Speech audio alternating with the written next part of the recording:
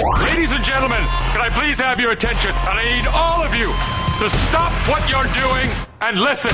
Now, live from Chicago, the Hal Sparks radio program Mega Worldwide. I have come here to chew bubblegum and kick ass. Hal Sparks, actor, comedian, and multimedia personality. And I'm all out of bubblegum. Hal Sparks. All right, let's do this. Well, it has been quite a year. Where'd the echo come from? I don't know. I don't know. Strange. I like it. Look at the grouse. Meow. Clearly. Hold on. So, Hold on. We'll figure it out. We'll solve it in a second if we can. It's good. I'm thinking. So overall, it has been quite the year, Johnny Million. It has been quite the year. Can you say something? I could not agree more. Let's talk about this. How about this? I send this out. There you go. It has been quite the year. There was the thing with the stuff and then that guy with the teeth. Great. Everyone can hear you but me. I'm solving it. You can't hear me? Oh, now you can hear me. Oh, now I got the echo. Nope, I got it. Hold on one second. Oh, this is exciting. We're all good. We're all good. It's fine. We are all good. Hi. See? Solved it. Hi. It's I feel like I've been repeating myself all year, so it's kind of a good intro. I did that on purpose, Johnny Million. That was every 800 milliseconds you repeat yourself. That's right. It's like the old George Carlin line. I'm a man ahead of my time. The problem is I'm only about 5 minutes ahead, and it doesn't give me time to get ahead of anybody else, really. We're going to be talking to our dear friend Philip Ittner, who is, I think, going to be on the red carpet at Cannes this time next year. I think so. Our plan continues to work. We have wearing his fake hat. Our easy. Our what? Mr. What are you wearing? I'm going to talk to him about this hat. I'm the one wearing Nature's hat right now, Nature's hoodie at this point. Honest to God. I was like, I wonder what I would look like in a hoodie. Oh, I look like this. Over the last year, there has been quite a lot of talk in these parts on this particular show about a belief I have had that has grown over time from, I think the dare I say, the nest of innocence, the egg of naivete to a full-grown stork of I don't know. I'm looking for the analogy, and it's just dying on the floor. I was trying to, you know what? It was stuck in my head was that the spoon-billed stork or whatever, the big, giant, weird-looking, like alien-looking stork that everybody takes pictures of with the huge bill. It's like human size, and I literally. That image came into my head like a Mid-Journey mismatch, and I panicked for a moment because it's the only thing that's good. I'm glad you panicked, and it didn't feel like home.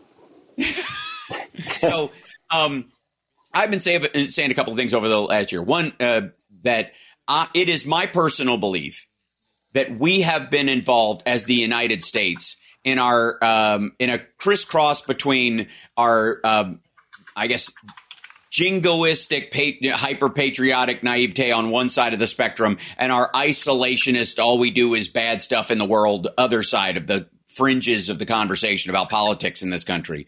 We have marched headlong into probably the biggest geopolitical rope-a-dope that humankind has seen since the Trojan horse. And specifically, I am talking about in the early 90s, when the fall of the USSR happened and everybody was like, oh, good, the Cold War is over. Mm-hmm. And we started acting towards Russia with an absolute, nearly instantaneous naivete. Like, oh, well, that's gone. So you guys are totally different now. Yeah. Mistaking a falling internal regime for a similar revolutionary fight that the Americans put on back in the days of the colonies, which is intrinsically different. When you are fighting to expel, as our dear friends in Ukraine know quite well right now, when you are fighting, and as I did this morning. I don't need to know that. I was fighting to expel. I don't believe you. I think it all happened whether out of your control. But we'll talk about that in the after show, as we do during the therapy session. of Hal Sparks' radio program, Mega Worldwide. It's not a good time to remind people to support the show through Patreon right now. Right in the middle of my sketch jokes. So in 1991, when the USSR fell, the attitude towards the United States and our Western allies was largely, okay, the Soviet Union is done. That's who we were fighting with. We were not fighting with the Russian people or any of their personalities or anything. Just that ideology fight had been going on for a long time, and it's over now. And so we jumped right into, American artists were performing over there. You and I watched the Moscow Music Peace Festival. Yeah, they're still waiting for their pizzas. Yeah, they're still waiting for their pizzas. If you haven't seen Ozzy's analogies about the USSR versus the I West. just brought up an inside joke that Hal and I have had since we were 17 years old. That's absolutely true. So wonderful, a wonderful period. But at the same time, when you look at who was coming up in that system, it is abundantly clear that not everyone was happy about the collapse of that whole big USSR thing. No. And set about to right that wrong, however long it would take them. And the primary, the prime mover in this group of people was Vladimir Putin himself, who has said that the fall of the Soviet Union is the biggest tragedy in the history of his country and the history of the world. And right about that time, there was a teetering shift where the leader of China at the time said, hide your strength and bide your time. The idea being that we will become, we'll let everybody build stuff here. We'll just absorb the world's goods. In effect, a way of probably the closest thing to a successful version of Marx's plan, which is to build you can only build socialism on the back of capitalism. Again, it's such a weird aspect of Marx's philosophy that I find goofy beyond measure, which is, it's the Marxism, like socialism and communism only can work once capitalism creates everything, which is like saying the key to living a truly pure vegan lifestyle is to get as big as Arnold Schwarzenegger eating nothing but beef and calves livers. And then one day just decide to call yourself a vegan. It's very odd. It's an intrinsic aspect of the philosophy that I just find flawed, let's say. So, right about that time, and yes, I did do a hair flip, Johnny Million. You just saw it on camera at infotainmentwars.com. And it's hard not to. And it's interesting that the timing of both of these things was happening very close together. The fall of the USSR and the concern from the Chinese part that they were next, that the CCP would fall equally because it was equally incompetent, equally disinterested in the health and welfare of its own people, and reliant on the Western world to even exist in the first place. And so they set about two kind of divergent messaging standards. One was, welcome all comers. We're part of the global community. We're your business partner. That was the Chinese version of it. And the Russians were, we're going to have to set snares so that if anybody tries to get out from under our influence, they face death. Now, cool. Both are true, by the way. Both are the same argument. They're just verbalized differently, because ultimately what China's has been trying to do over the last 15 years, especially, is you build everything here, so you can't mess with us. If you mess with us, we will, we'll stop. Letting your goods leave the country. They never really could express what would happen because they knew the health and well-being of their people was tied so intimately with the economies of the West that they couldn't really out and out say it. But it was a lot of tug and pull. Like, we're going to make this difficult for you. And in the margins on trillions of dollars of trade, margins can mean a drop in your nation's or a rise in your nation's unemployment by a point or two. And we know, in this country that after things like 2008 or the Great Depression, that if unemployment goes up, there's literally a statistical number, and I'm blitzing on it right now, that ties the number of suicides to a percentage rise in unemployment that you can literally, like, it's a balanced part of the populace overall. Yeah, it is. You can capitalism killing people. Well, I wouldn't call it capitalism because without that, it is literally just the inability to provide. Oh, in other countries, like in China, they Where's that? Let you go. Who did that? You hear that now? Now it's gone. It is. That's so weird. See, and I didn't touch anything. Right? Yeah, I know. Your hair could have. That's true. It's got Medusa-like properties. So, point being is that it is abundantly clear. That is very strange. It only happens sometimes. We'll figure it out. We'll figure it out during the break. Let's take a break. We'll be back right after this. It's the Hal Sparks radio program, Mega Worldwide on WCPT Radio, Chicago's Progressive Talk.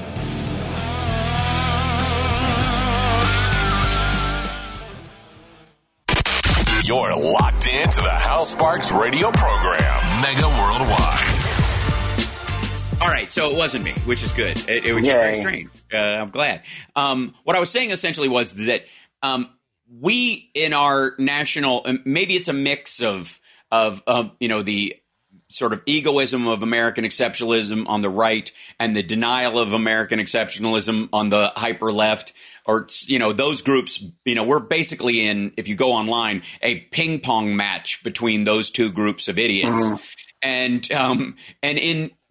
since they have largely controlled the conversation for the last 30 years, we have missed the fact that other countries have plans on the world, that there is not a singular, imperialistic reflex and hegemonic reflex. Somehow, magically, the minute you take your oath as a U.S. citizen, as an immigrant, if you show up here and you take your oath, suddenly, all of a sudden, you're like, all right, what countries can we take over? Let's do this. Now let's start with my old one first. It's not something that's just built in. As a matter of fact, there's a lot more laissez-faire in the American politic than I think people are even aware of. And if you don't believe me, go to a sports stadium or a concert these days. And it's really because of COVID, I think, even more stark than it has ever been. But in the process, you've got two particularly centralized governments with no diversity of thought within their functioning system. Namely the CCP and the Russian system, where both countries have set a path to either because they believe they've been wronged by history, or they have low self-esteem about their existence in the world, or it's just too much work to produce a lot of stuff that a lot of people want and get power that way. So they've just got to seize everything and kill everybody. Yeah. And maybe that's a reflex every country goes through, that, obviously when the Germans wag a finger at us, we're like, calm down. Yeah. And when we wag a finger at somebody else, we have to do it with a recognition that we have a history that we have to make up for. But part of it is moving past that. The whole point is that nobody gets to skip history. And I think we're all finding out right now. I saw a shirt the other day where somebody was wearing that said, I'm tired of living through once in a lifetime events, Yeah. Yeah. And I'm sorry, but you can't. Nobody gets to skip history. And nope. The definition of your country, the definition of your philosophy is not this idea that you have no regrets, but that you recognize your failures, regret them, so that you never do them again. You learn from them. Right, exactly. That's why I'm a big fan of regret. I got regrets. I've had a few, and they genuinely have worth. There's a problem though when your only regrets are, I should have killed that guy when I had the chance. Which right now in the world of Vladimir Putin and Xi Jinping, there's a lot of that going around. Like, that is the primary gripe. Yeah. And in many ways, thank God, it's too late. Yesterday was the 1-year anniversary of Russia's attack on Ukraine. And during, the last couple of days on my live stream and on the morning show, which I do Monday, Wednesday, and Friday on twitch.tv/Al Sparks. And Johnny Million's got a new Twitch channel, and we're going to raid him and do all kinds of things. It's going to be crazy. Hal's going to be on the live stream, and we're going to... Yeah, it's going to be a show. And then your audio is going to fail, and I'm just going to smile. You're going to giggle. You scramble and pull plugs and freak out and try to keep your thought aligned while craziness happens. But that we've been looking at, the lead up to the few days right before this, and the conversation that has been had multiple times, in the month before, where Biden and everybody, Blinken, all those folks, they were talking directly to Lavrov and all those guys and hearing what the Russians were saying versus what the Russians were doing. And there was if you look back at the videos of their spokespeople, their ambassador, when he was on Face the Nation, literally the day before they moved their troops into the already occupied areas to start the big roll past that, he directly, there is no invasion and there is no plan for an invasion. Now, on the one hand, that's almost true because they had a plan, but it sucked. It was, you could say there was no plan because they thought they could do it easily. And, well, who needs a plan? We'll just roll in and do this. Biden's weak. The NATO alliance has been, lessened and everybody's scattered and Brexit. And we teed up all the parts as best we could. And we really don't have much time. We got to do this. Our demographic and lack of technological advancement calls for us to seize the lands of other people and live off their backs, a form of war slavery, which is effectively the business that Russia is in now. If you don't believe me, ask the Chechens or the Georgians or the Dagestanians or anybody who's in a former Soviet republic that has declared its independence and has been living independent ever since. And even to some degree sections of Syria. And by the way, if you don't believe it, ask our soldiers who gave up a base during the Trump administration that the Russians took over. So we got to build, the U.S. taxpayer built the biggest Russian base in Syria. That's what they do now. They are. This is a war of enslavement. We will either take your people and use them as broodmares in the case of the women and children, and we will kill your men or force them to fight for us to continue this going forward in a very Genghis Khan methodology. Or we will just obliterate all of you and take your land and use the fact that you cultivated over years and created farms and all this kind of stuff and just steal your tractors, start farming on your land and, with no memory of who set it up. A form of it's like working your way into someone's will and then murdering them. That's the softest version of what Russia has been trying to do. Most of the true crime stories that I listen to are that. People working their way into wills and then becoming the caretaker. Yes, and on a side note, because you're great at those, Johnny Million, may I say that a lot of those things seem a lot more work than just making that money. Yeah, right? You know what I mean? Yeah, you know what I mean? And all the just work at Target. Yeah, well, let's say, I don't know what the number is. What's your number, Johnny Million? 1.5 million? Whatever the insurance number. Once it gets up to a certain point, you're like, oh, I can see that. Yeah, this person's never going to make $1 million. So it's probably in that ballpark, yeah. Yep, but if you're capable of creating that kind of a plot and actually think you can get away with it, why don't you think you can, I don't know, invent an extra key for the piano? At a certain point, maybe it's an ego. I don't know. Maybe there's an ego window. You know how they say there's an asteroid headed for the Earth right now, by the way, and it's the one that we're going to nudge because we practiced with the other one. I don't want to scare everybody, but it comes by the Earth in 2035. And it's going to either go straight towards the Earth, burn up on reentry, or it's going to bounce off the atmosphere because it comes close. But if there is a 500-yard window that it could pass through in the atmosphere, which is like the perfect insert, which will make it land 35 miles off the coast of Santa Monica and create a tsunami in less than a minute that will wipe out almost half of Los Angeles, drag it out to sea, raise a giant second wave of all the buildings it tore to pieces and smash those down on the cities. It's a very small chance, but I think it's worth the mission to kind of flick that thing out of the way. You know what I mean? Like that's that alone would makes all of NASA's expenditures forever worth it. Right. I had that conversation with my son last week when he had a teacher who was going off about like, why are we spending money on space when we could? Well, I'll tell you why. Because if we can divert the one asteroid that would kill us all, it pays for itself. Yeah. Because there is no economy if we're all cinders. Yeah. Yeah, that's a big one. That's never mind the ARC project where we can get off this log. So if we ever treat it that terribly where it's like, okay, enough of you guys, which it very well may, because it snowed in Vegas this week, dogs and cats living together, mass hysteria. So where were we? Oh, yes, the rope-a-dope. So it has become abundantly clear that at least under Vladimir Putin in Russia, the idea was play nice, but hide the knife. And ultimately, whether Deng Xiaoping, that was his plan or not, or whether he even thought it was viable, it was definitely part of the philosophy that was coming out of the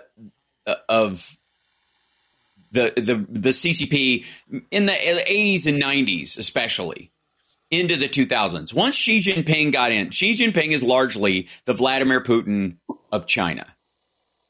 Okay. He talks about Taiwan the way, Putin talks about Ukraine. The difference is Ukraine at one point was part of the USSR. It was still its own country. They just decided to make it a state, and then it went back to being its own country.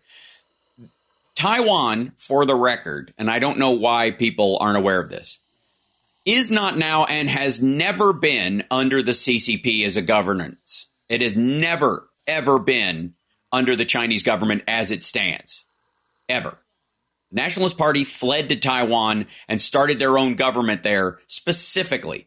The one China policy is about ethnicity largely for the West, because in a racially homogenous country, that's how the West tends to think about countries like that, because that's how they think of themselves. And increasingly, China thinks of itself as not a Chinese country, but a Han Chinese country, in the same way that, you and I couldn't make a distinction between Germans and and Bavarian Germans and Austro-Germans and whatever, but the Germans sure did in the late 30s. They are making that distinction right now. And I think the world is finally waking up to this. We got to take a break. When we come back, I'm going to see if I can play this audio without it killing us all of Bill Browder talking about why the West has slow walked our support for Ukraine as far as weapons, and it's partly because our empathy is weaponized against us. We'll be back right after this. It's the Hal Sparks Radio program, Mega Worldwide, now with 100% more Johnny Million. That's me.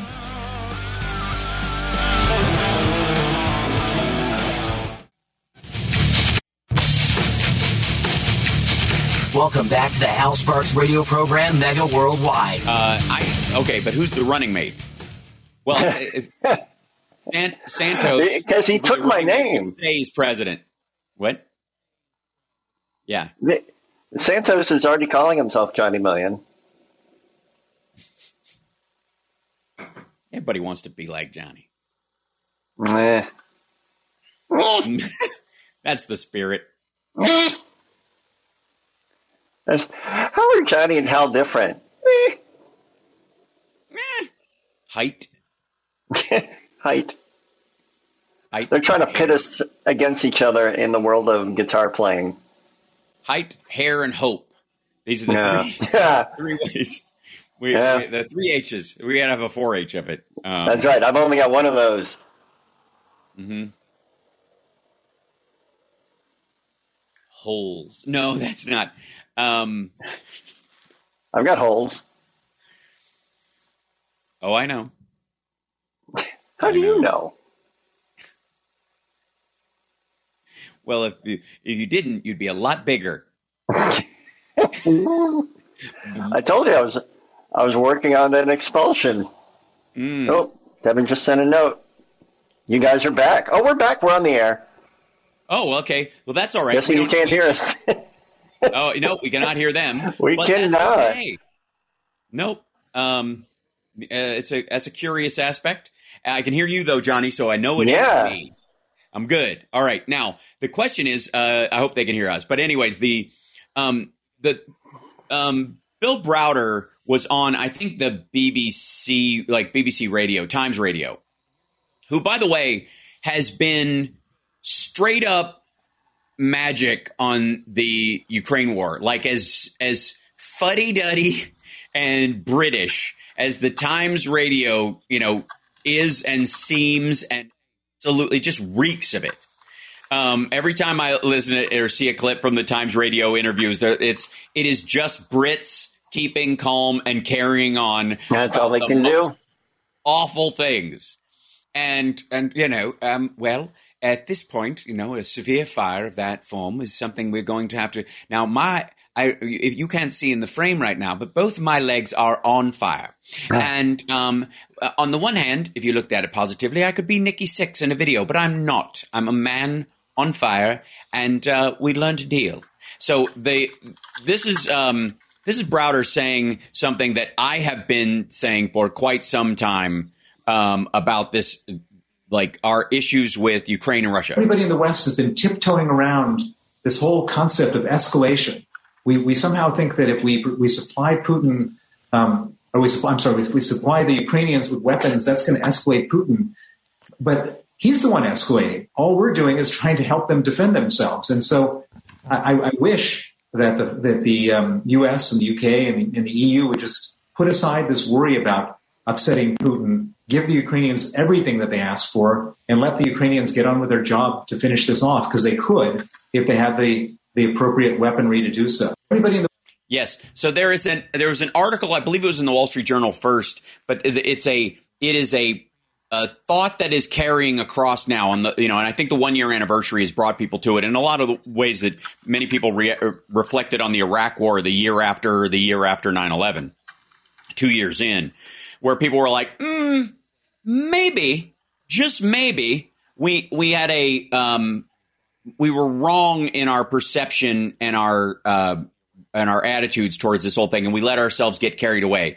The opposite is true now. I think the reaction to being misled by the Bush administration and being, for those that were, I don't think anybody here was, and I don't think anybody listening to the sound of my voice bought any of it at all. Like we were, I found it absurd from the jump that we were going into Iraq, but the reaction from some people was out of fear after 9/11 that anything is justified, that, that's it. For everybody always asks what happened to Dennis Miller. That's what happened to Dennis Miller. 91, Dennis Miller was I think he put out Black and White, one of the most liberal stand-up specials you'll hear in a long time. Very,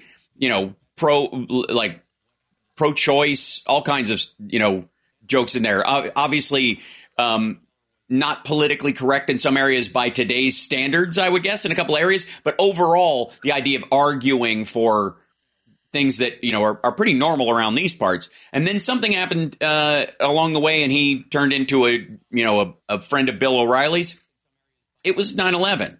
And and it was that reaction that those folks had that got us into this kind of rolling Iraq, then Afghanistan, then forever, then staying in there, then the war on terror, and the constant re-upping of the justifications. And many of us, reacted to the authorized use of military force and, being automatically re-upped and not having to declare war and all this stuff, as you should. Recognizing that the war on terror is not a military act, but in large part an act of law enforcement. As John Kerry put it when he was running against Bush in the second term. He's like, this should not have been handled with the military. This was a mass murder. You deal with mass murderers that way. You don't start rolling wars in other countries that are just going to contribute to more war in the future. And I think on our side of the aisle, on the Democratic side of the aisle, in the liberal world, that I resonated to that. I think you did too, Johnny Million. I think a lot of people were like, absolutely, this is ridiculous. We need to get out of there. We're just making more terrorists. And that reflex, that logic is great and should never be lost.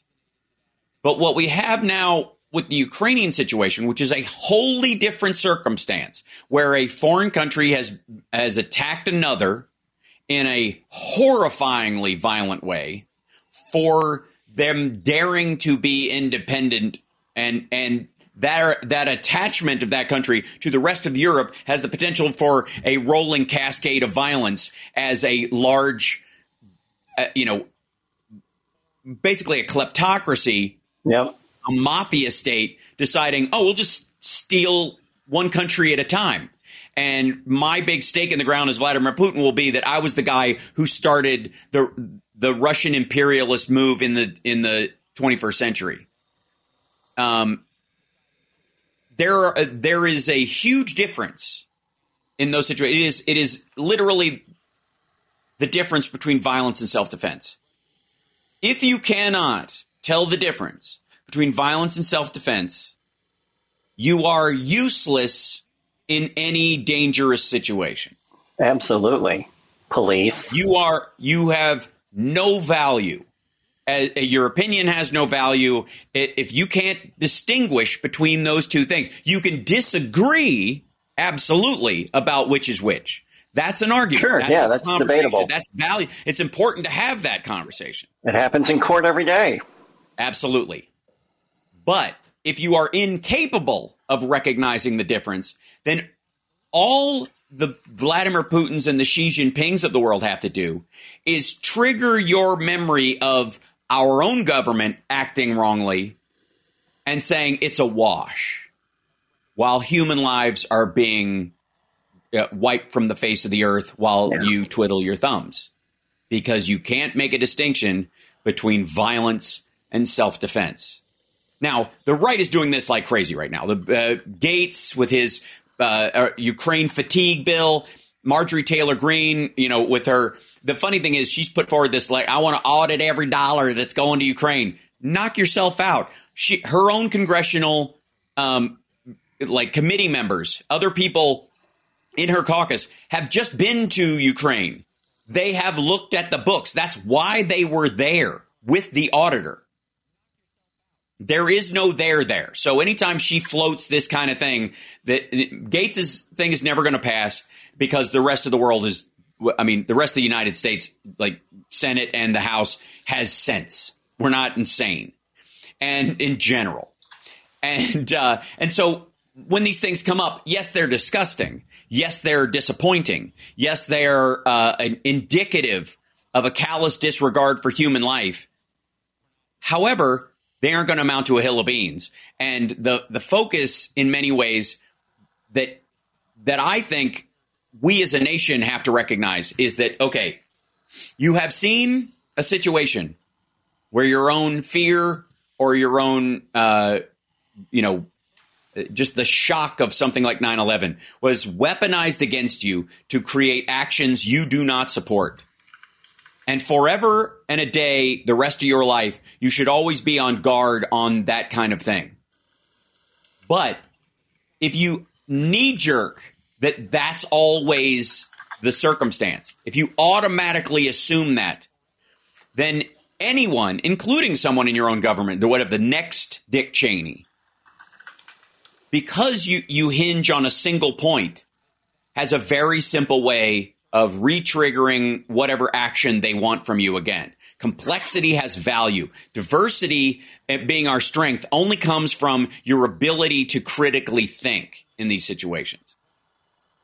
And as we look at Ukraine, what Browder was saying, and in many ways what I think a lot of what made the West drag their feet in the very beginning, was because for some reason, in an act of self-defense against an onslaught by a much bigger country against a much smaller country, with a country, by the way, with a huge military, deciding we're just going to take this country and, by their own words, eliminate the Ukrainian identity from the earth, either by murder or re-education or both.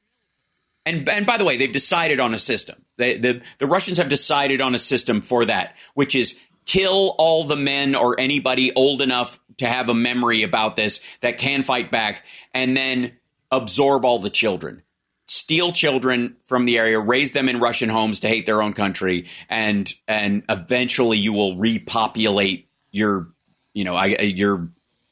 diaspora if that's what they're trying to grow. You cannot. You have to have the ability to go. Is there a worm on that hook? And because if there isn't a worm on the hook will never get you. The worm has to be something you're attracted to. It's something that is normal for your consumption. And these days, especially as we get into like ChatGPT and deep fakes and all that kind of stuff, I am telling you that the next 2 years in particular are going to be madness in terms of I saw a video that made me do this, that start tweet storms that change policy in the United States or any other country, but that was never real in the first place. And by the time you figure it out, it's already done. We have got to be more guarded of our principles and less attached to our jargon. Well, yeah, and just like there's a New York Times opinion piece saying, we already know that masks didn't work, so what's the next step? It's an opinion piece by some dude who doesn't even think climate change is real. But but everybody's freaking out and retweeting it and loving it. Sure.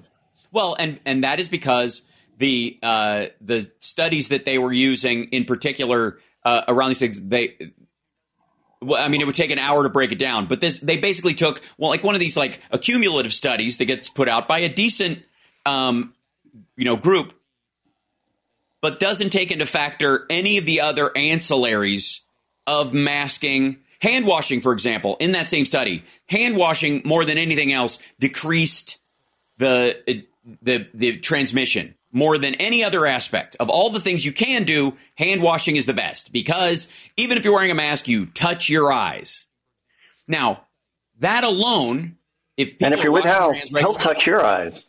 That's true, I will. Book. Nyah, nyah, nyah. We got to take a break, but there was a correlation between people who regularly washed their hands and regularly wore a mask and slowed the transmission of the virus, saving tens of thousands, hundreds of thousands, if not millions of lives. So even if, and that's not what this paper says, but even if wearing a mask acted as sort of a badge to say, I am also using hand sanitizer and washing my hands and not, if I feel bad, I'm staying home, that in and of itself would be successful. And it would also correlate to a lot of people who would, it would isolate out the people who don't act that way, who didn't do any of those things, who caught the disease and passed on because they're not counted in said study. They don't exist to the study. So, but again, the idea is how do we use something that's meaningful to you, even if it's brand new? I mean, look at the word liberal to progressive. We've literally gotten to the point where liberal used to be the bad word. Remember that? They were in the 90s, man. Yeah. The Republicans were making liberal a bad word. Then they were successful. Nobody wanted to call themselves a liberal for a long time. And then, boom, part of the reason why we got compassionate conservatism is because nobody wanted to call themselves a liberal because they thought they were going to get dunked on. And they've done the same word with progressive, which they now align with directly communist. The funny thing is, because they've done that, the word liberal is coming back. That even right-wingers, centrist-y right-wingers, whatever the hell that is, call themselves classical liberals now. So, again, it's this attachment to jargon that gets weaponized instead of being able to parse out the difference in the circumstance and going, what are my ethical concerns in this? And how do I live up to my best standards? And I don't think anybody would stand by while someone else is being, murdered right in front of you by someone 3 times their size and go, But if I get involved, I don't know. It's a lot of it's going to affect my economy. Some people would, not me, and not most of the people in the sound of my voice. We'll be back right after this. It's the Hal Sparks Radio program, Mega Worldwide on WCPT Radio, Chicago's Progressive Talk, WCPT 820 AM. How does he do it?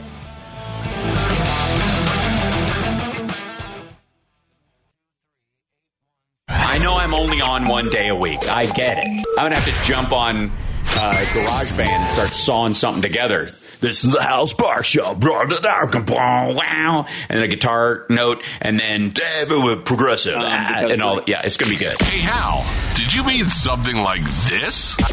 This is the Hal Sparks Show. Wow. And a guitar note, and then progressive. And all. Yeah, it's going to be good. Have coffee with Zach Throne, the bass player. Mega Worldwide. Yeah, it's going to be good. Awesome dude. Really good guy. So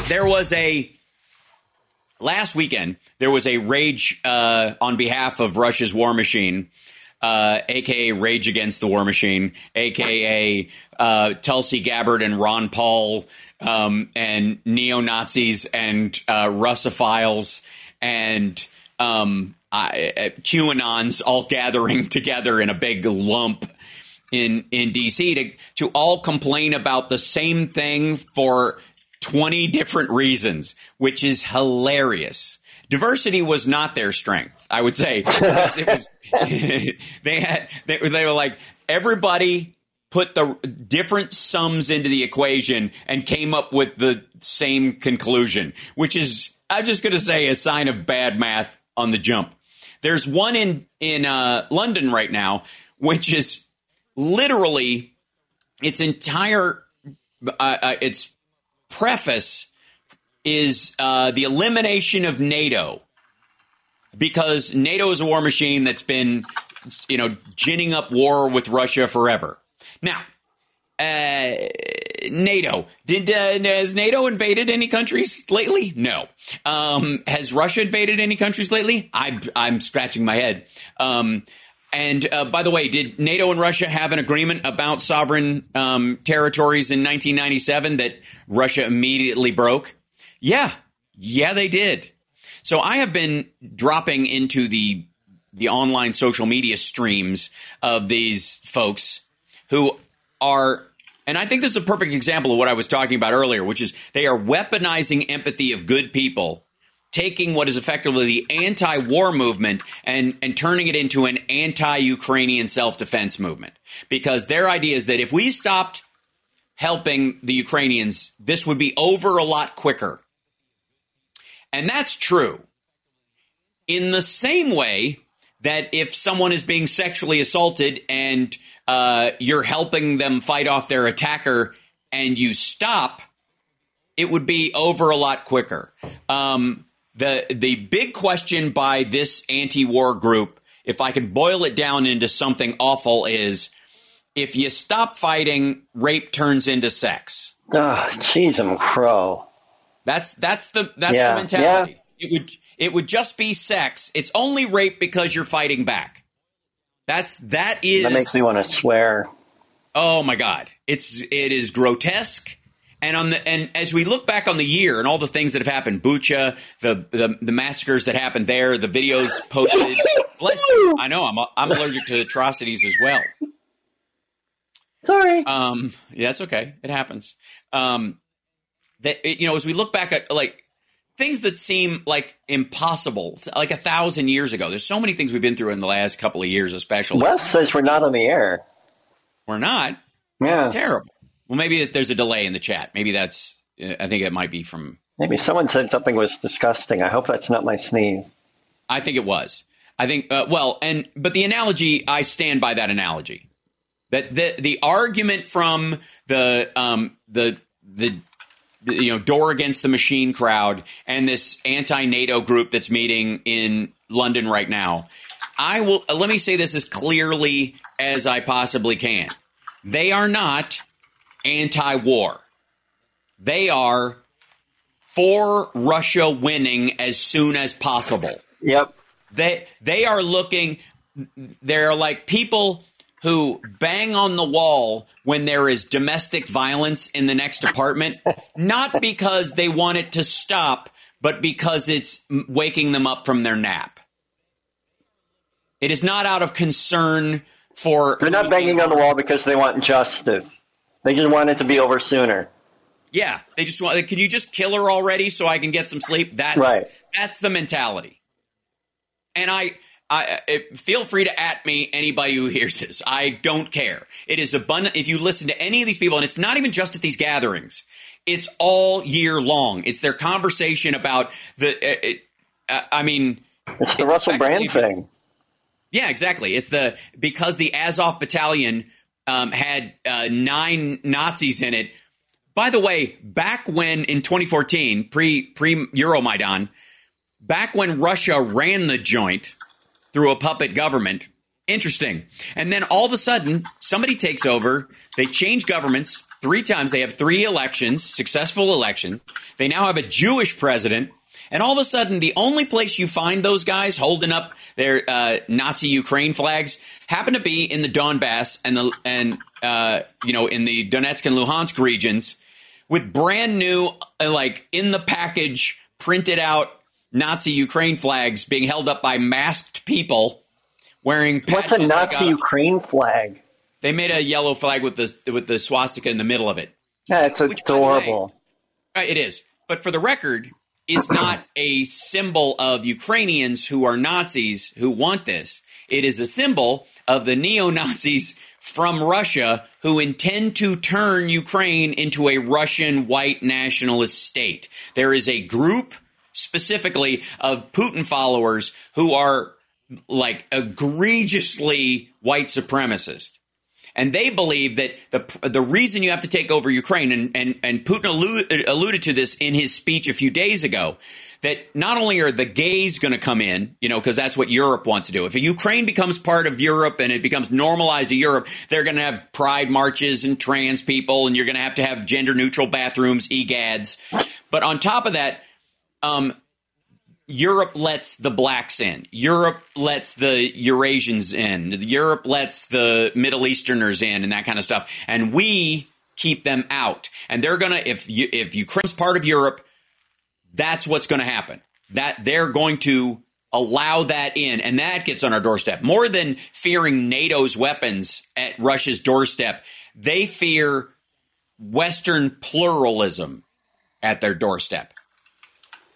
And so the people that are in the Donbass holding up flags like that are stating their intention to turn Ukraine into a Russian white nationalist state run by the Russian Orthodox Church and of a particular single strain, to basically rebuild the demographic that is collapsing in Russia.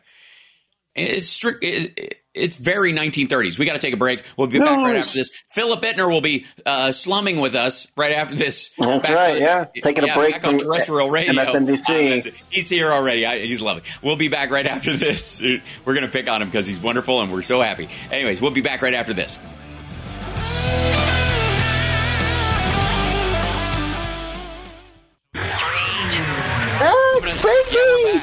Can you feel that? Thanks, Johnny Million. I appreciate it. Yes, we're back with Philip Bittner joining us from Ukraine. We couldn't see it, but I liked it. It's been quite a weekend, I have to say.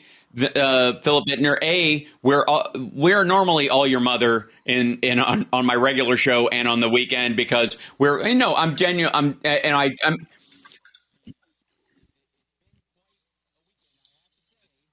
I understand. Okay. Yeah, I'm sorry. We're your Aunt Betty who thinks you're not eating. How about this? I didn't do it. We're your Aunt Johnny. And on the regular, and we joke about it in this way specifically because we want to, it's just how we deal with the fact that we're genuinely nervous for you and genuinely nervous for where you are and what's going on there because we do care. And, deflecting with comedy is very healthy. And I will say that we also got to be sort of, yes, we also they got can't to be hear Philip for some reason. That's their mess around. We'll be fine. No, we can hear you. We're fine. Johnny couldn't for a second. And that's no, Philip can't. I mean, CPT can't. Can't hear Philip? Oh, that's weird. Yeah. Huh. Why would that be? It does, but I'm not quite sure why. But we'll work on that right now. I will. I'm working on that behind the scenes. But on the live stream in general, Phil. First of all, how you doing? And let us know. And if we have to translate it to everybody else, we'll make it happen. But I'm going to turn off the echo cancellation just in case that's where it's going.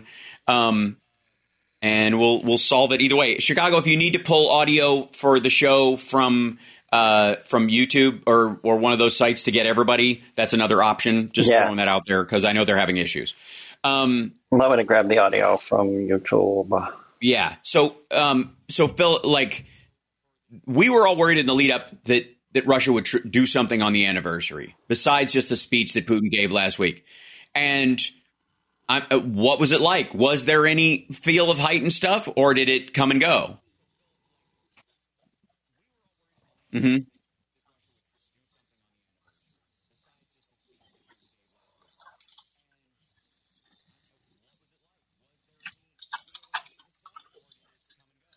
Mm-hmm. There was a very real concern, a lot of unease, and nothing really happened. Now, we've learned subsequently that Russia did try a couple of kind of minor attacks. By that, I mean 70, apparently some 70 attacks were stopped by Ukrainian forces, both in the air and on the ground, I believe. Yeah. It was very weird. It's not Russia's way of doing things. Right. It's very unusual for them because there's a very kind of frankly blunt, kind of unsophisticated perception of the way power is negotiated in Russia, and that is this: if you don't use it, somebody's going to come and take it from you because you're going to seem weak, and weakness is a sign that if you are weak, then you deserve to lose what you have.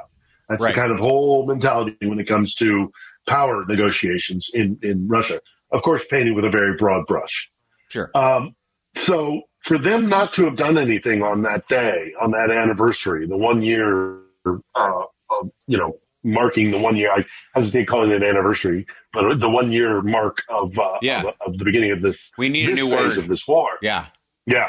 It was very weird, very strange. And I still think there's the possibility that they'll hit us with something. Now, maybe it's because their stockpiles are depleted. Maybe it's because the Ukrainian defenses are so strong that we didn't, that they tried and it failed. But I still have this. I'll be happy if I'm wrong. I'll be real happy if I'm wrong. But there's just this creeping sense in my gut that the Russians are not going to let this anniversary or this 1 year moment in time pass without doing something. So maybe tonight or maybe sometime during the weekend. I don't know for sure. And again, if I'm wrong, great. Or if the Russians fail, also great. But I can't believe that they aren't going to at least try. I agree. I mean, I think we've seen that when people have tended to misjudge Russia before, where they're like, they're not going to do anything. And this is just like the lead up to the war last year when the Biden administration, everybody was saying, yeah, this is gonna happen. And everybody was like, I don't think so.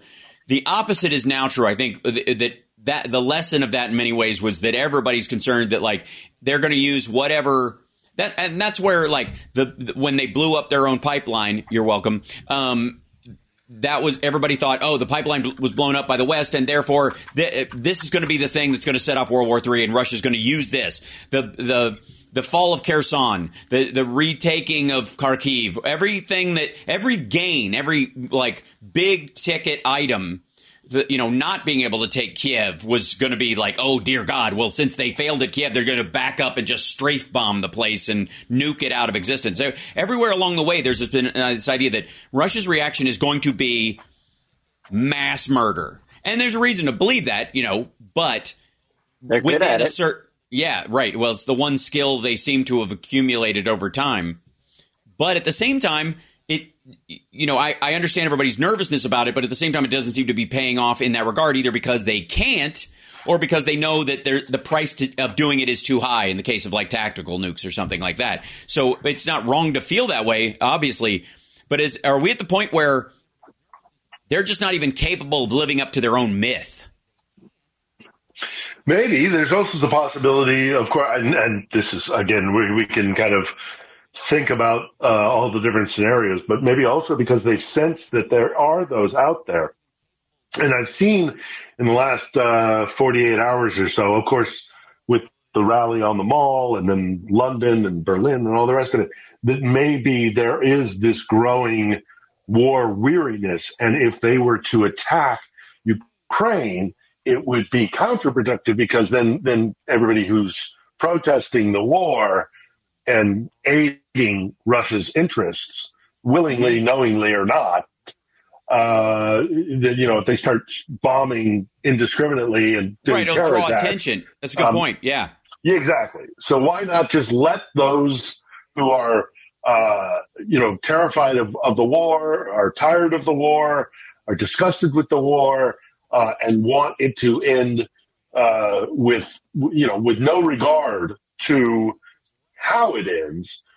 Maybe Russia's decided it's best not to give the, let's support Ukraine because isn't Russia awful side, which is the majority, of course. Because that kind of strategy in a modern society, and in the world of social media connectivity, one of the appearance is a managed part of war even more than I think any other time in history, and so a lot of what they're doing is the grind works on their behalf. Like if because people will tire of it, people will expect it to go on and on like this. And then that what drives the whole, we got to talk about this and just end this because it seems to be a stalemate, even though real action is happening. And during this back and forth, Russia is sinking back in as far as their availability of arms, their availability of personnel. There are real impacts being made. But if they can make it look like we can do this forever, and that's the perception in a lot of places that's they throw bodies at things. That's what they've done in the past. We can keep doing this till you're no more. And that plays into that weariness idea. Whereas in reality, I don't think they have the resources or the people to continue doing that. Nobody does. And the Wagner Group fighting internally with Russia is a big part of that. We got to take a break. I want to talk a little bit about that on the other side. And then I also want to take some questions from our chat room because I know Johnny's been farming those and I have. I got some. You and I can have our other separate conversation when you join me on Wednesdays when we're talking about these things. But in the interim, it's great to be able to discuss these things, that the chat room is interested in. So we'll be back right after this. It's the Hal Sparks Radio program, Mega Worldwide.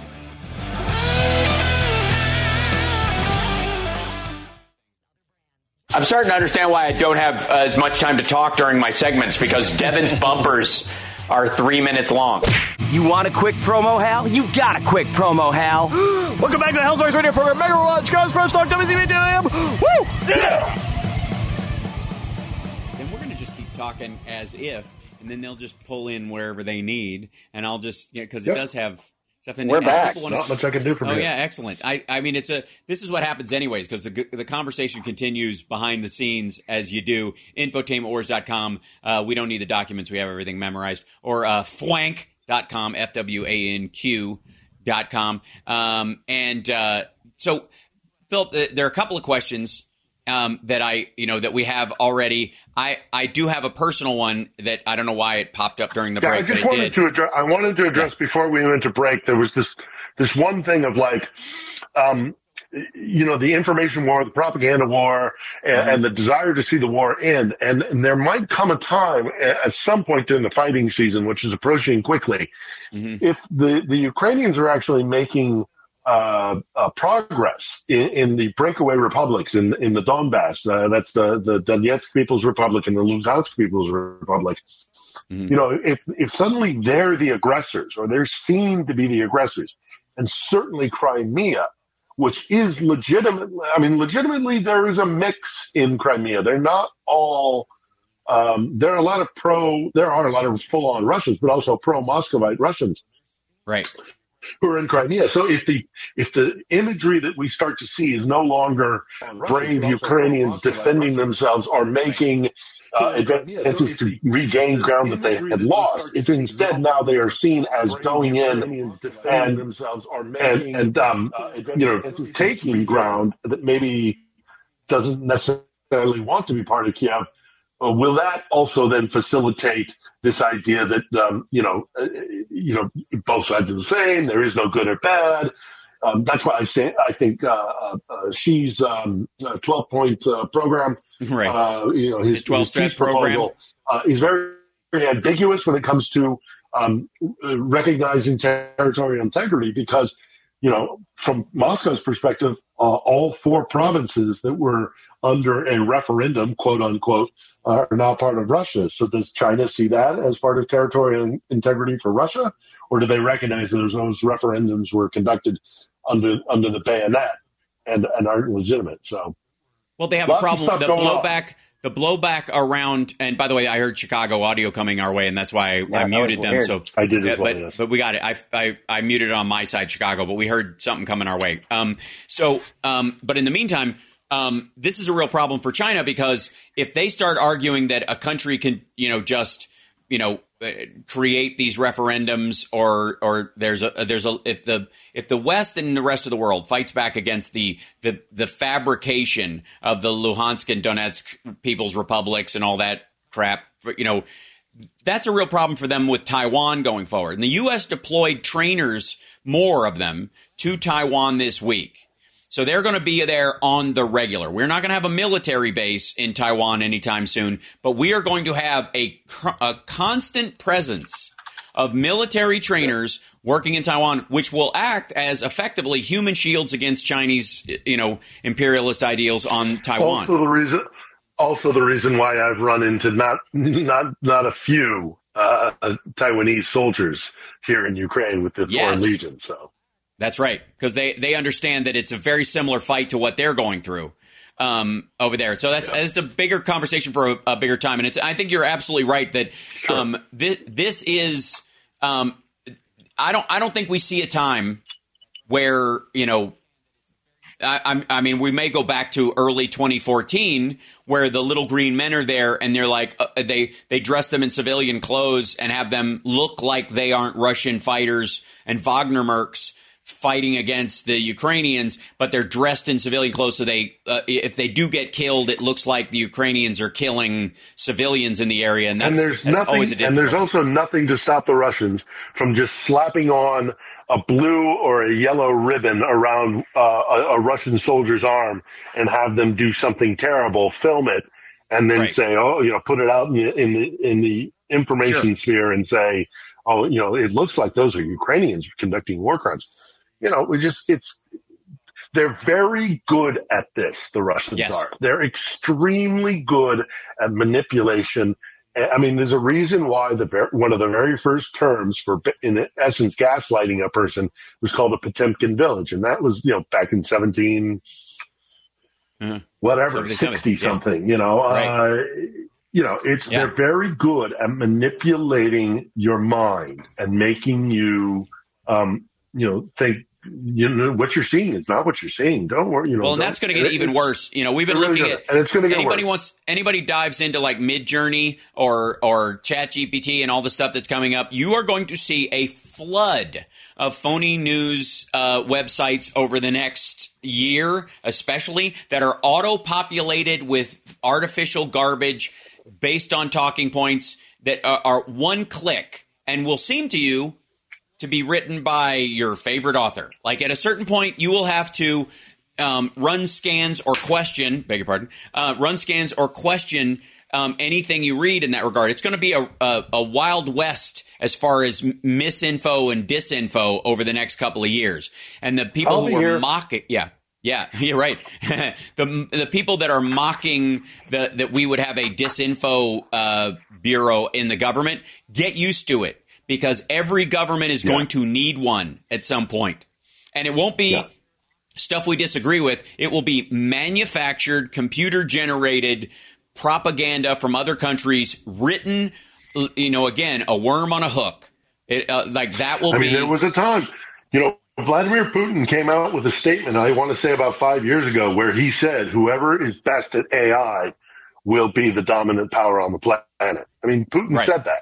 Yes. And by the way, unfortunately for him, it is the U.S., and it will be the U.S. Yeah. The question, though, is that the problem with it is even the second runner-up of AI can do a ton of damage, and that's what we're going to discover. If your motivation and if the way you implement those AIs is as insidious as what the Russians do, because again, look, I'm not going to put on my pro-America rose-colored glasses just yet.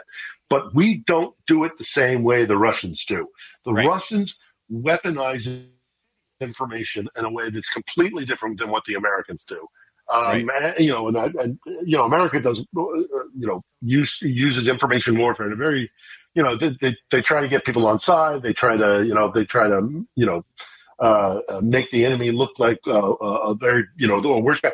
Russia just wants chaos. Mm-hmm. Russia wants weaponized chaos. You don't know what truth is. Mm-hmm. You don't know what right, wrong, up, down. They want you in a constant state of disconnected reality.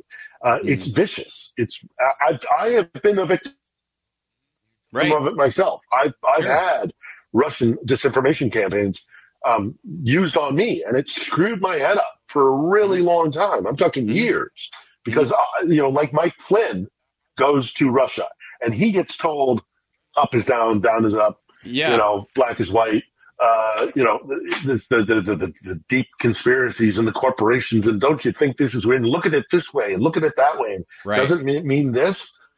And if you're a thinker, you start to go, well, maybe it does. Maybe and it took me a long time to go, no. I know what I'm seeing. I know that an apple is an apple, an orange is an orange, and no, you can't tell me otherwise. Right, and that takes that's an active aspect of modern life that people are going to have to get used to, at least until there is some sort of giant AI failsafe that there are computers that now, like programs or AI programs, that can tell you if something was written by an AI. And then there are AIs that can work around the algorithm that those use to trick that thing into thinking it was written by a real person. It's hilarious. And that's how it's going to be for a while. It's the age-old battle between defense and offense, Yep. Let's grab a question. Taking the advantage. We got a couple minutes. I want to at least get the question in. You wanted to ask me, Hal? Before we go to but we'll get to it after. Well, we'll get to it after one of these. Sure. Yeah, Johnny. So from Berkeley Dowd, MSNBC aired a special highlighting Ukraine's resistance network in Kherson and how they interacted with Russian soldiers. How celebrated is the resistance over there? I don't want to say very, I don't want to over-exaggerate it, but it is very respected and very much appreciated. Those guys are doing really brave work, because if they're found out, there's no trial, there's no nothing. That's a bullet in the back of the head. That's it. Mm-hmm. And we know that Kherson in particular was very active. Kherson's been tricky the entire war.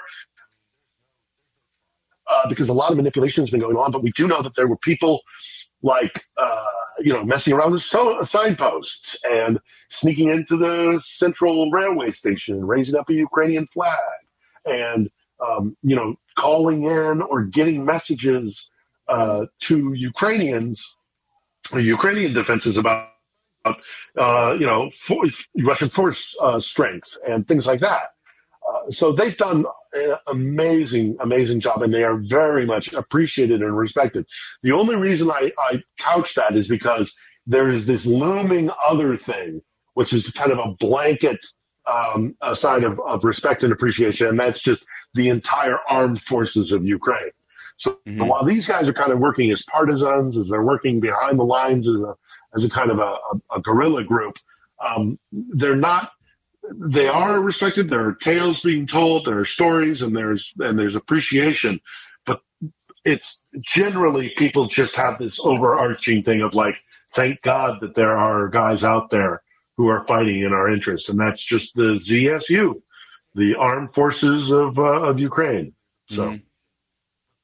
Cool. Let's take a break. We'll be back right after this. It's the Hal Sparks Radio program, Mega Worldwide. We'll have more of the questions from the chat at infotainmentwars.com and at twitch.tv/Hal Sparks and at Facebook and even in the Twitter machine. I don't know what Johnny's just spinning plates over there. We have a lot to talk about. And then I want to talk about I think the biggest under the table conversation is the growing tension between Prigozhin and Putin. I think that is the Trojan horse that exists in this thing more than any other thing. It is extraordinary and bizarre, and we'll talk about it on the other side.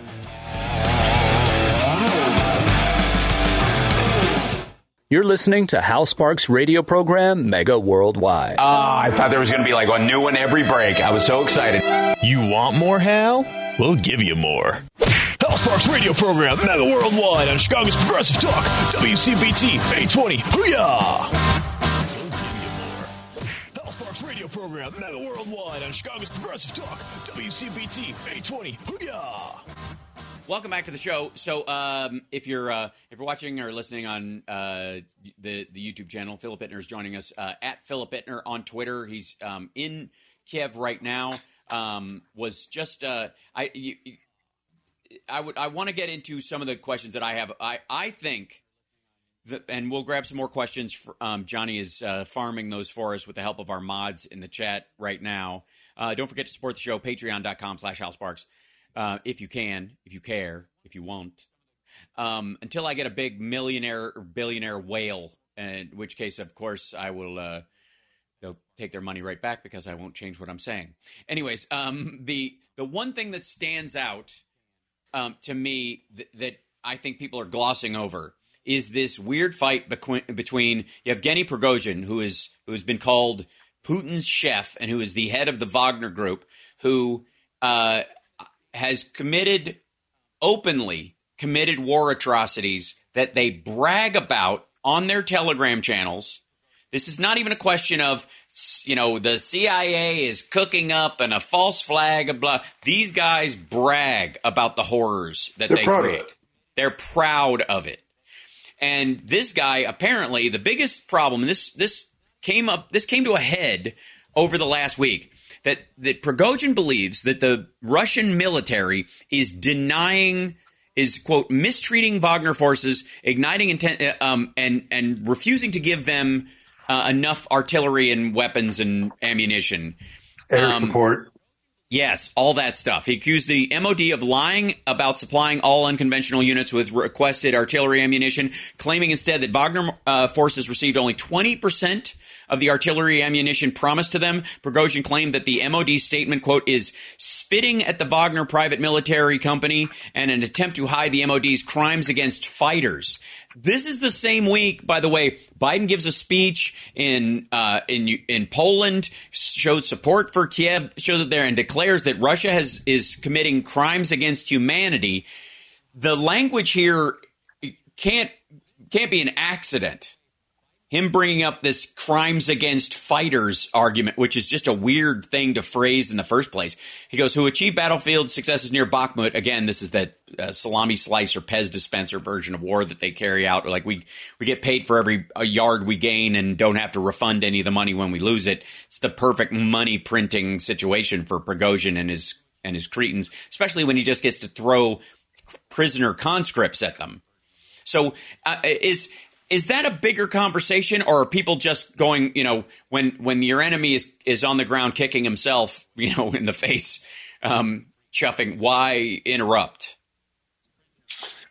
I mean, at this stage, I don't know if it's an issue between Prigozhin and Putin so much as it's an issue between Prigozhin and Gerasimov, the head of the Russian military. Right. Because there is. Russia's army is a very weird. It's complicated. We could go into it in depth, right. But it'll take up a whole chunk of time. But let me just shorten it and say there's a there's a weird part of the Russian military in the sense that it is massively dependent on conscripts and just numbers, sheer numbers. But there is also an elite, and there's military academies. There are guys who make it their profession. There's an esprit de corps, and they don't like those guys, the elite, the officer corps. They don't like seeing a guy like Prigozhin rock up and grab all their glory. Right. So and also there's a history of this, by the way. In Russian history, especially in times of crisis for the Tsar or the head, the titular head, the guy at the very, very top, Stalin during the Soviet Union, for example, he would pit his boyars, which are basically just the princes, the aristocracy, the kind of the elite. He would pit them against one another. And I think we're seeing that. I don't think Prigozhin and Putin are at each other's throats. I think Prigozhin and Gerasimov are at one another's throats. And it's Putin. Putin is happy to let that happen because he can also then elevate himself above the fray, because there's also another thing in Russian culture where it's like, oh, all of this that's going wrong, it's clearly not the guy at the head. There's a thing called if the Tsar only knew. We've talked about it in the past. Yeah, right. So I think Putin is trying to elevate himself above, and he might even be instigating the infighting because, again, that puts him on a higher plane. So we shall see what happens with Prigozhin. We shall see what happens with Gerasimov. But I've also seen commentators now starting. There was a video that was just released today of a woman by the name of Ksenia Sobchak, who likes to pretend to be a dissident, but she's not really. But she has fled Russia, and she had a panel between kind of hawks and doves, and they started openly like going at one another about all sorts of things. So we're starting to see cracks in Russia. We're starting to see dissent. It doesn't mean that anybody is openly saying, let's make peace with the Ukrainians, and we've been terrible to the Ukrainians. Moreover, it's basically, do we stay or do we go? And if we go, it's because of those, dastardly NATO guys who seduced Ukraine away from us, and we really lost the war to NATO, not Ukraine. Right. Because they'll never accept that. So, but you're right. Cool. It's infighting. I feel like so there are a bunch of mill bloggers that are grinding their teeth about this and have been for a couple of weeks as it worked its way up into the military bloggers that are pro-Russian that I'm specifically talking about, that I read and watch what they say. And it's really fascinating to pair that up with what the pro-Russia, or the anti-Ukraine, or we should just call this off, it's not important, or it's ridiculous, including Seymour Hersh. If you pair this against the internal conversations of mill bloggers, Wagner Mercs, Russians who are soldiers who are there, and the conversations that they're having on Telegram, you can read them, this idea that Ukraine has no chance and the Russians are going to roll over everybody and it's just a matter of time and we're prolonging the inevitable, this weird storyline from last year that literally Seymour Hersh told to Russell Brand this week. He was a guest on his show and literally said, we're just prolonging the inevitable. The Ukrainians have no chance against a force like Russia. It's cartoonish and grotesque. From, by the way, a guy for all practical purposes has the most secretive connections to alleged sources that all just seem to tell him exactly what he already thinks, which is amazing. And I'll say the same thing that I say over and over again.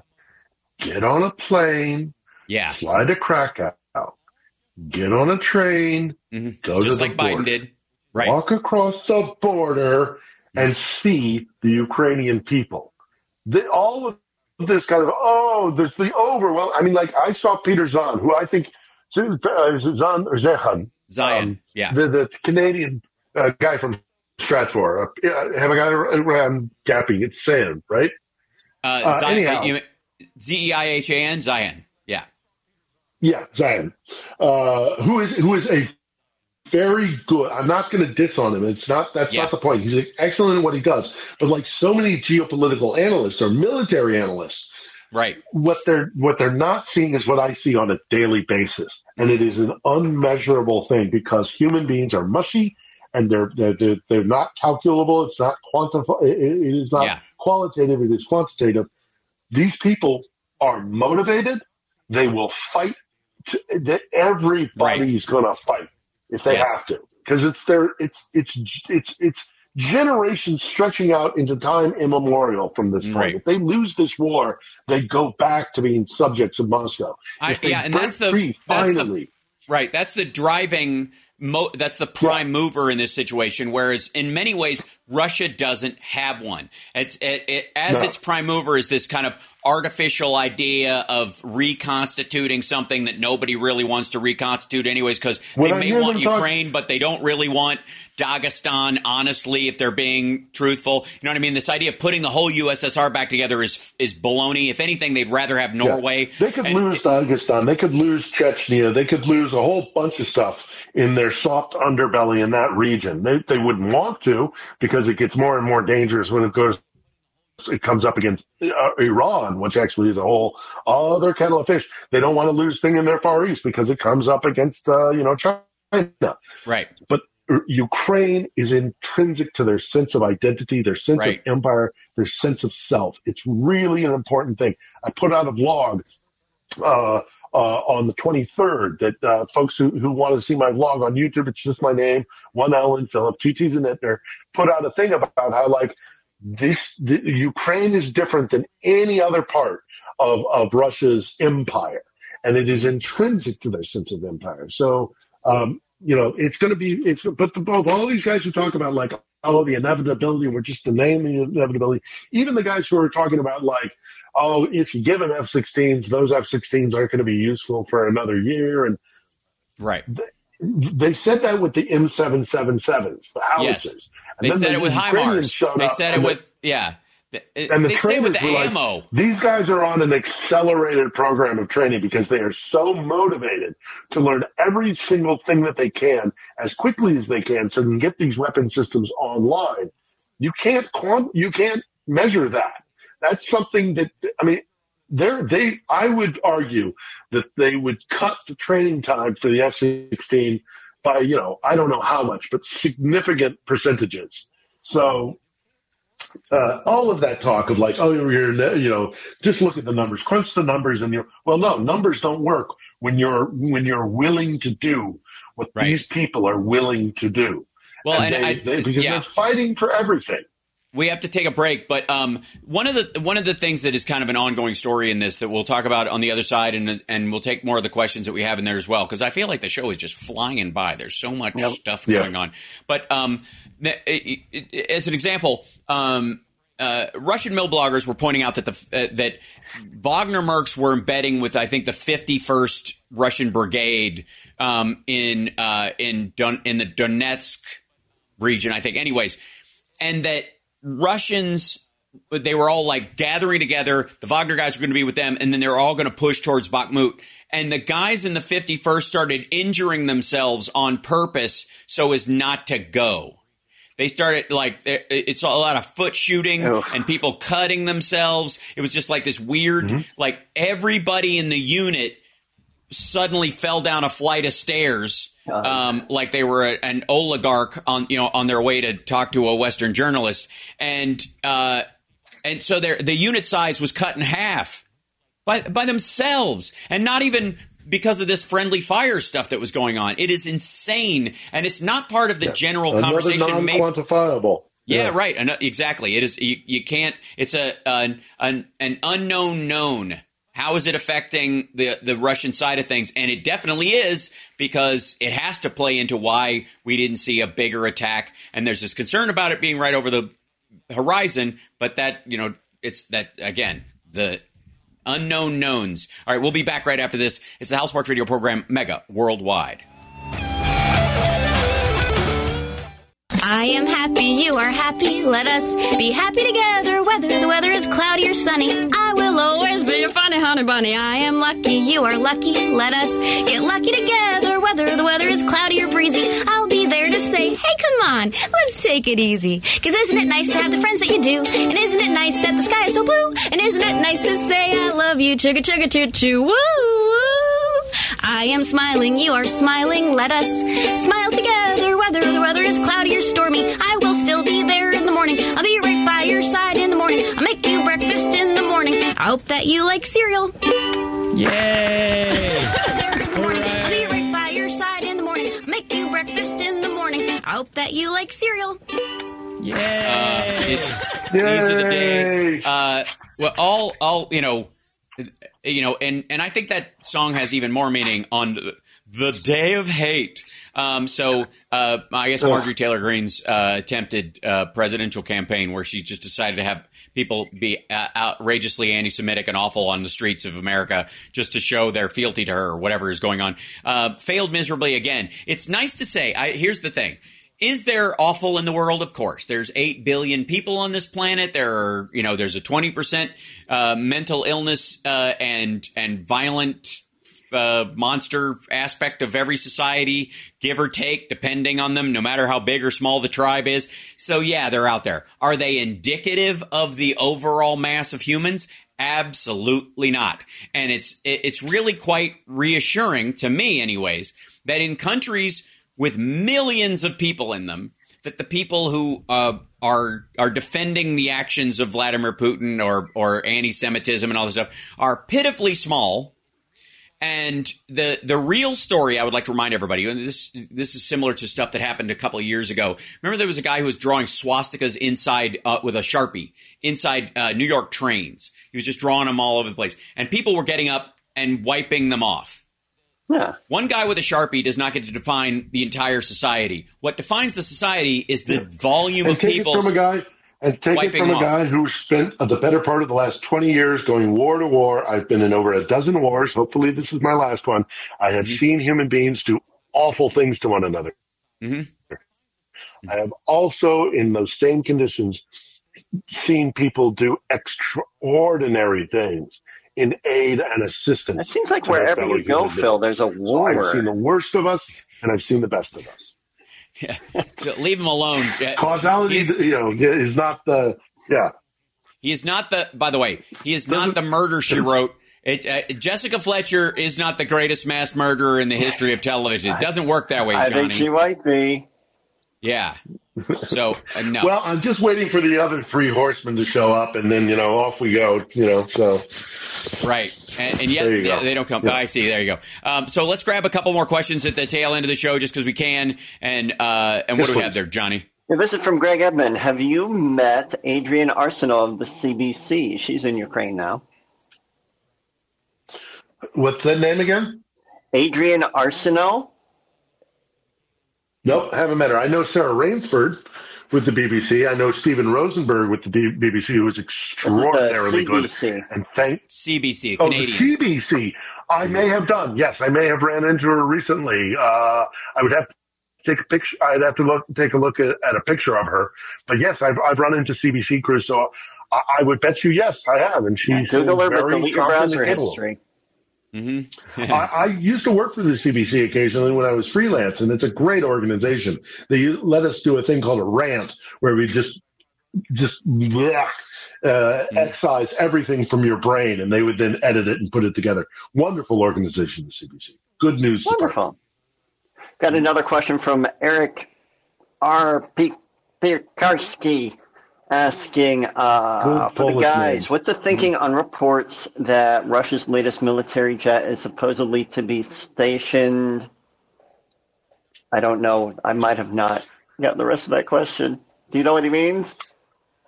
I think I do, yeah. I mean, their 5th generation fighter is an extraordinary fighter.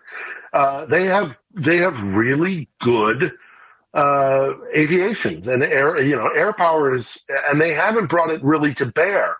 That could change in this year. That is an advantage they have not taken yet because Ukraine's air defense systems are so good. So we'll have to see. I don't know what he's referring to when it comes to moving them to airfields. He might be referring to Belarus. We've had talks about that. But again, Lukashenko is that the issue has not changed with Lukashenko. Lukashenko cannot give full support to Putin. He cannot use his own armed forces in any kind of offensive because he has to keep them internally within Belarus. Otherwise, his own people will depose him.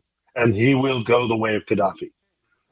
So that hasn't changed. But yeah, the Russians might put, planes in Belarus, and they might bring out their best planes in this year. I don't know.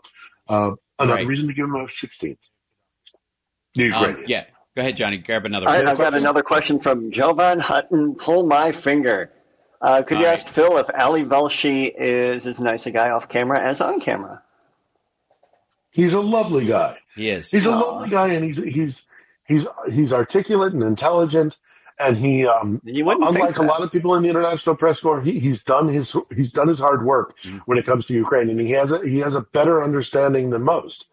Not as much as me, but he's been nice enough to let me impart some of my knowledge to him. So he's open and receptive to that. And no, he's a lovely guy, and I'm proud to call him a friend. Oh, that's terrific. Yep. At 3D Tech, can you ask Philip about GMLRs? GMLRs. That's the rocket system, I believe. Yeah. Probably. That he's referring to. Yep. Yeah, the long range rocket. Variation. Yeah.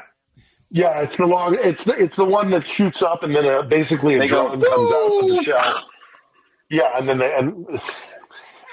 then they're controllable and stuff. I mean, yeah, and it's longer range. It would be great. Yes, please. I mean, I made the point on Ali's show last night, and it still stands. We need to stop the incrementalism. Give them everything they need. Give it now. Let's finish this war with a victory on the ground. We'll have negotiations. We will sit down around the table, but we have to finish the war. Otherwise, Russia will just keep coming.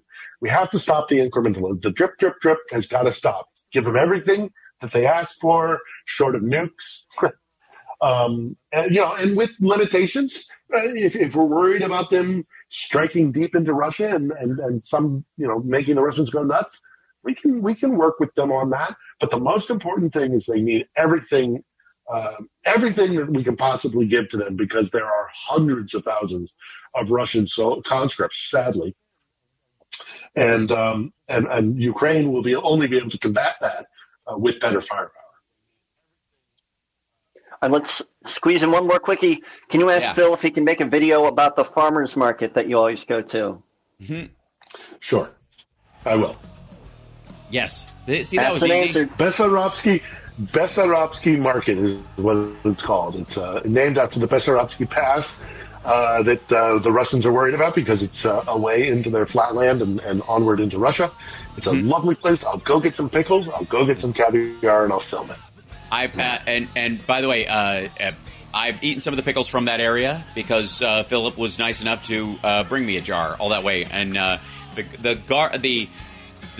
garlic stems, the pickled stems, I'm just saying, just amazing. Anyways, thanks so much, Philip Bittner. Thank you, Chicago. Thank you, Johnny Million. Love you guys. Be safe. Take care. And we will. Thanks, everyone. Philip, I will see you on the Wednesday stream if you'll be able to join me. And we will. I'll be there.